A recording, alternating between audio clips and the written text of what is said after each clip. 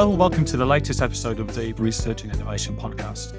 My name's Dr. Mark Sumner, and today we're going to be talking about Caught in Hidden Voices, Stories from the Makers of Your Clothes, a project that was funded by AHRC and a project that we started working on back in August 2021. And today I'm really pleased to be joined by two of the project colleagues, and they are Divya. Hello, namaste. My name is Divya Singhal. I'm a professor at the Goa Institute of Management, India. And we're also joined by Bethan. Hello, I'm Bethan Bide and I'm a lecturer in the School of Design at the University of Leeds. And it's great to have both of you on today's call. It feels like it's been a long time since we last spoke about the project with everything that's been going on recently. But it's really nice to take this opportunity just to step back and have a little think about this project that we started we started the application in August 2021. And it's really nice to be able to think about where the project has come from. And Divya, I know you've been involved. We've been working together for many, many years. I just wanted to be really nice to have a bit of a very quick potted history of where this project came from and how we ended up doing the project. Yeah. So thank you, Mark. The whole, the textile supply chain project started in 2017 when we first got our British Academy grant to understand the Modern Slavery Act and this impact on the textile supply chain. So we interviewed the brands operating in UK. We interviewed businesses along the Indian value chain, cotton farms. And after that, the second project was again funded by Arts and Humanities Research Council, AHRC. And that was around, in 2020 when the COVID was on peak, to understand the impact of COVID-19 on the textile supply chain. And then this is the third project, which is a follow-on project, as you mentioned, Caught in Hidden Voices, which started in August 2021. And we are still, we have made a lot of progress and some things are still going on. So this is a short history of the project. Thanks, Divya. 2017 seems like a really long time ago. A lot of things have happened since then. Divya, we've been working together along with other colleagues within the business called Matt and Henrik, who will introduce in other podcasts. But Bethan, I can't quite work out whether you were lucky or whether you were unlucky to get drawn into this. But in terms of where this fits into your research, how have you got involved in this project? I feel like that's a question you're just asking for your own sake there, Mark. How on earth? Why are you here? I think I'm very lucky. We'll go with that. And I got brought into this because my interests overlap, but are a little bit different to a lot of the other people who've been working on the project before. So I am really interested in the kind of history of the way people have used and bought and made clothes and textiles. So it might seem a bit odd that I got brought in to working on a project that's very much about the contemporary supply chain. But as part of my research, I have for a long time been really interested in how we kind of communicate the complexity of fashion and textiles to people, and about how perhaps we can work with kind of heritage organizations, with museums, with educational groups to try and talk to people about those things. And this project actually fits into a lot of the things that I'm really interested in, which is things about how clothes get made, about how textiles get made, but also about the people who we don't hear about. So often for me, when I'm thinking about the history of textiles, it's very hard for us to kind of go back and recover the voices of the people who've made your clothes in the past, because actually those weren't really recorded. So the opportunity to be involved in kind of capturing those voices and then helping share them and sort of start a conversation was really exciting. So I've done quite a lot of work with museums, as I said, other heritage organizations like that before. So I kind of came in to help create some of those links between some of our museum and heritage partners that we're working with on this project. And then this project's been really interesting from my perspective. I've stepped out of my comfort zone and started working with all sorts of different organizations and partners, like, as you say, museums and galleries, other educators, and also scarily talking to members of the public about, some of the stuff that we've found. But it's been a really interesting project from that point of view in terms of partners and in terms of stakeholders. And I know, Divya, in terms of the sort of connections that you've had in India and the people that you've been talking to, develop new partnerships, but also very much been involved in that process of talking to the workers and exploring what the workers have wanted to talk about. Yeah. So first of all, it was personally for me also was a learning experience, learning journey. As we always say that how the clothes are made. So I was not aware. So one is I, got information about how our clothes are made and also to hear the workers' voices. We always tend to think that, it's very easy. So cotton making or the shirt making is an easy process. But when I went and interviewed workers who are working, maybe the cotton farmers, the ginners, the spinners, first of all, it was fantastic to know that each of these processes required a technical expertise. If you do not have a knowledge, you can't do that. For example, a dyeing. Dyeing is highly technical. How much, color you need to mixing to achieve to the desired color, and how much time to process everything. Second, because we interviewed approximately 35 workers in India and across the whole 60 years, ranging from the garment manufacturing to the cotton farmers, we realized that there are multiple things. One, whether you are at the cotton farming level or the garment manufacturing level, people were content. People were happy about their own, work which they were doing. Also interesting to know, people who are working in the supply chain had no clear idea how the clothes are made. So that was also very interesting. That there was one very interesting question, that how many hands have touched before you bought a t-shirt or a shirt? And we got the answers ranging from 5 hands to 500 hands. So which means people who are working in the textile supply chain, they had no information about that. And of course, there were other questions about workers, what they enjoy, their experience or working in the textile supply chain, their perception about the UK consumers, their perception about the fashion. So a lot of interesting things came out during these discussions. Some of the things, I understood because of my basic understanding of Tamil language. Some interviews were conducted in Hindi. So it was very interesting to note the journey, their experiences. And it's really interesting, isn't it? I've worked in the industry for too many years, and technically, I know how we get a cotton seed all the way through the process to end up with a garment at the end. But what was really interesting is all of these stories that you talked about, Divya, and all of these experiences that the workers were talking about. And I was really struck as well about the passion that the workers had and the knowledge. And as you say, for many of them, they wanted to work in the industry. So it's really interesting. And in many ways, those interviews you did really resonated with. And Bethan, you came up with this phrase, this phrase of bridging the gap between the workers and consumers. And in many ways, that was one of the really important parts of the project, I suppose, Bethan, wasn't it? In terms of, that's what the project was all about, is bridging that gap. And I think making that kind of vast, complex thing that is the fashion and textile supply chain understandable at a human level to people. So, we know from talking to people that lots of people would love to kind of consume fashion in a way that is more sustainable, more ethical, but people are just absolutely confused about where to start there. And that's not to pass blame onto anyone for being confused about that. I think, as we have highlighted, there's a reason why we're all confused, and it's because it's a very confusing and complex thing. And I think, again, this project really highlighted to me how many perhaps preconceptions I had before going in that actually kind of hearing from people helped break down. So, for me, one of my big preconceptions was I sort of assumed that most people who are working as machinists in factory making up clothes would be women.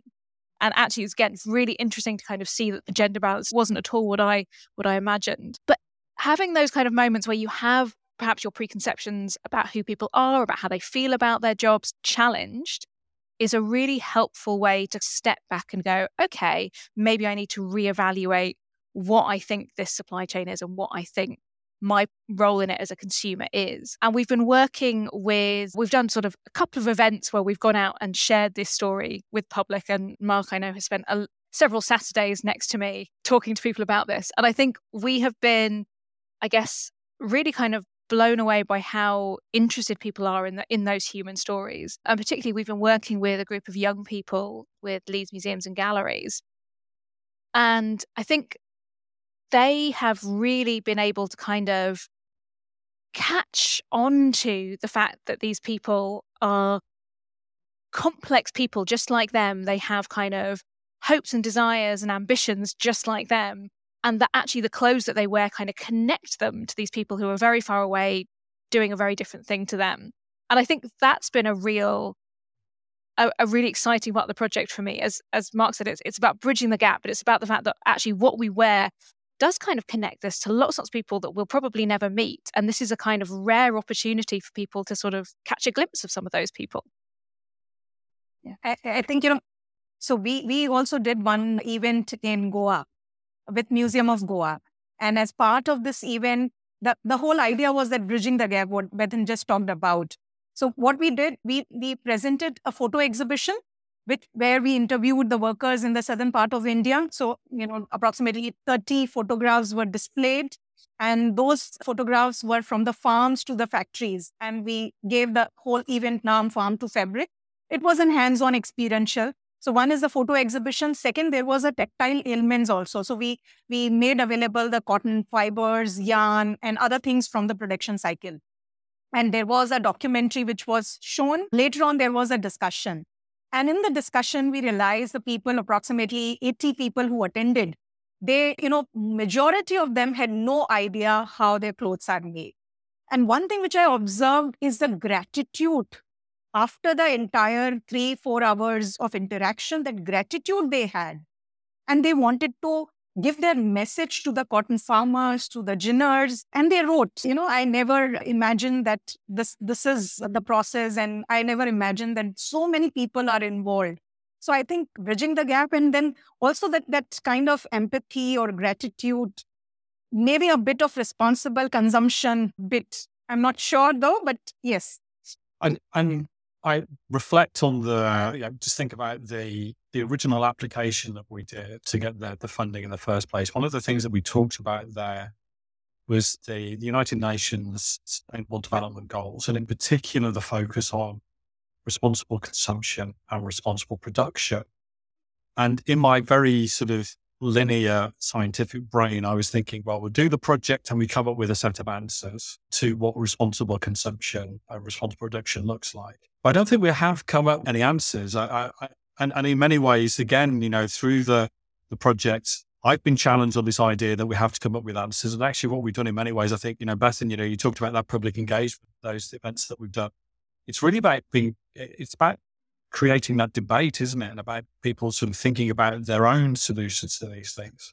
Yeah. And I think it's about asking the question of what does the responsible and sustainable future of fashion and textiles look like? Because one of the things that's been so great about this project is by telling people stories, by putting faces behind your clothes, we have made people, I think a little bit about the fact that a lot of people are involved in their journey. When they go to the shop and they buy a T-shirt, actually that T-shirt tells a huge number of stories and is connected to a lot of other people's lives. So when they think about what it means to be ethical in their consumption, actually they are asking that question on behalf of all of these other people as well. So I think that one of the things that's really come out is people going, well, actually, do we need to have a bigger kind of conversation about this? Do we need to have a bigger dialogue about this? Do we need to be talking to the people who are involved in making our clothes in order to come up with an answer? Perhaps it's not something that we can do kind of by ourselves alone in the UK. Actually, perhaps this has got to be a much more international discussion because supply chains are international. Absolutely. And I guess, Divya, in terms of those conversations you had directly with the workers, often through translators, lots of different local languages going on, there was a very strong impression from the workers themselves that they really engage in fashion as well. They really like the idea of buying clothes and looking good and feeling good through that purchase. But they were also very interested in the fact that people continue to buy new clothes because that's where their livelihood comes from. So that challenging dynamic that we have, that international dynamic of in the Western world or developed nations like the UK, it's let's not buy more clothes. But in terms of the people that you're talking to, the buying of clothes is the lifeblood for them in terms of our income. True that, because they are engaged in that. If the garment is sold, that's how their livelihood. So their entire livelihood depends on how much sale is happening. So I think there's always this contradiction about the slow fashion versus the fast fashion. And I don't think we will have a very clear-cut answers. But what workers mentioned about that there is a stark difference about the UK consumers. I mean, to say their perception about the UK consumers.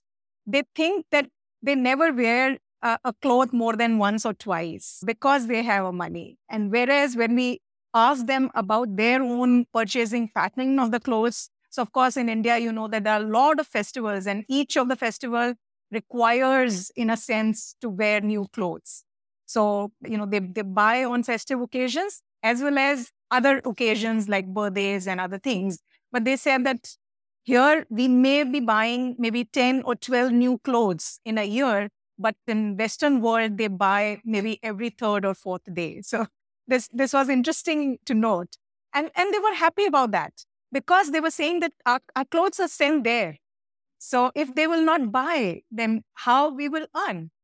So yes, I agree that there is always this kind of challenge. Yeah, so we do have that sort of dilemma. And I think that's part of ultimately the aim of the project. Thinking about when we put that application in back in August of 2021 and where we are now, the project is still ongoing. Where we are now is really about sort of creating more of those questions to get people to explore where their clothes from and the connections that those clothes have with other people's lives. But just in terms of thinking about where we've got to so far, for you, in terms of what's the most surprising thing that you think you might have learned from this project? What's the thing that's really stood out and you just thought, wow, I just hadn't really thought about that, hadn't really crossed my mind in terms of just thinking about what we've done over the past 2 years? I think for me, it has been the really kind of stark difference between the kind of, I guess, the technological side of the production process and the very old school, traditional ways that some things are done. So, you know, when I have seen the recordings Divya and her team made, you know, I'm watching people doing ginning and, you know, sitting by hand, large groups of people doing this kind of very laborious task in a way that it could have been done 100, 150 years ago. And then I'm seeing footage of the dye house, which is enormously complex and technical and mechanical.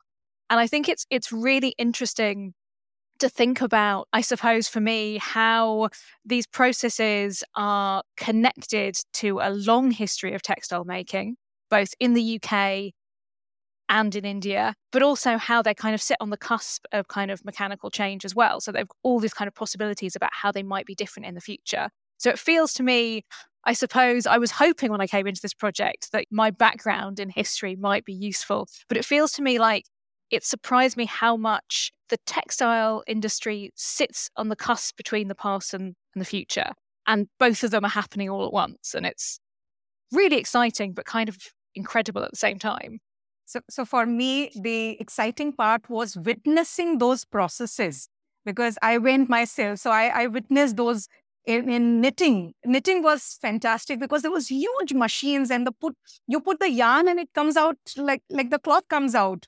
So watching this hand grading happening in the ginning factory, everything was new learning for me. So I will say that I am really lucky to be part of this project because I got to learn so many things about the cloth making. And I think it's interesting, isn't it? The kind of more you learn about how much goes into it and how much expertise goes into it, the more it does actually, as I said, even for me, make me think differently about the clothes that I have. It does make me sort of stop and take them for granted less than I might otherwise have done. So I think it's that bit of going, you know, even if we don't have answers about the right way to do stuff, I think for me, it has really made me stop and think about how much goes into them, how many skills, how much expertise, and that is something that's worth reflecting on.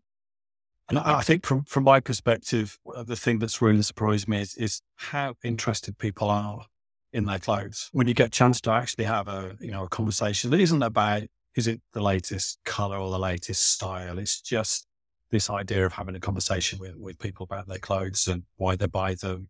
Why do they keep this one particular garment for years, but another garment that they wear a couple of times and are not interested in wearing again? And it is really interesting when we start to share the stories from the workers, that sort of connection that people are starting to build, which I guess is one of the key aims of the project.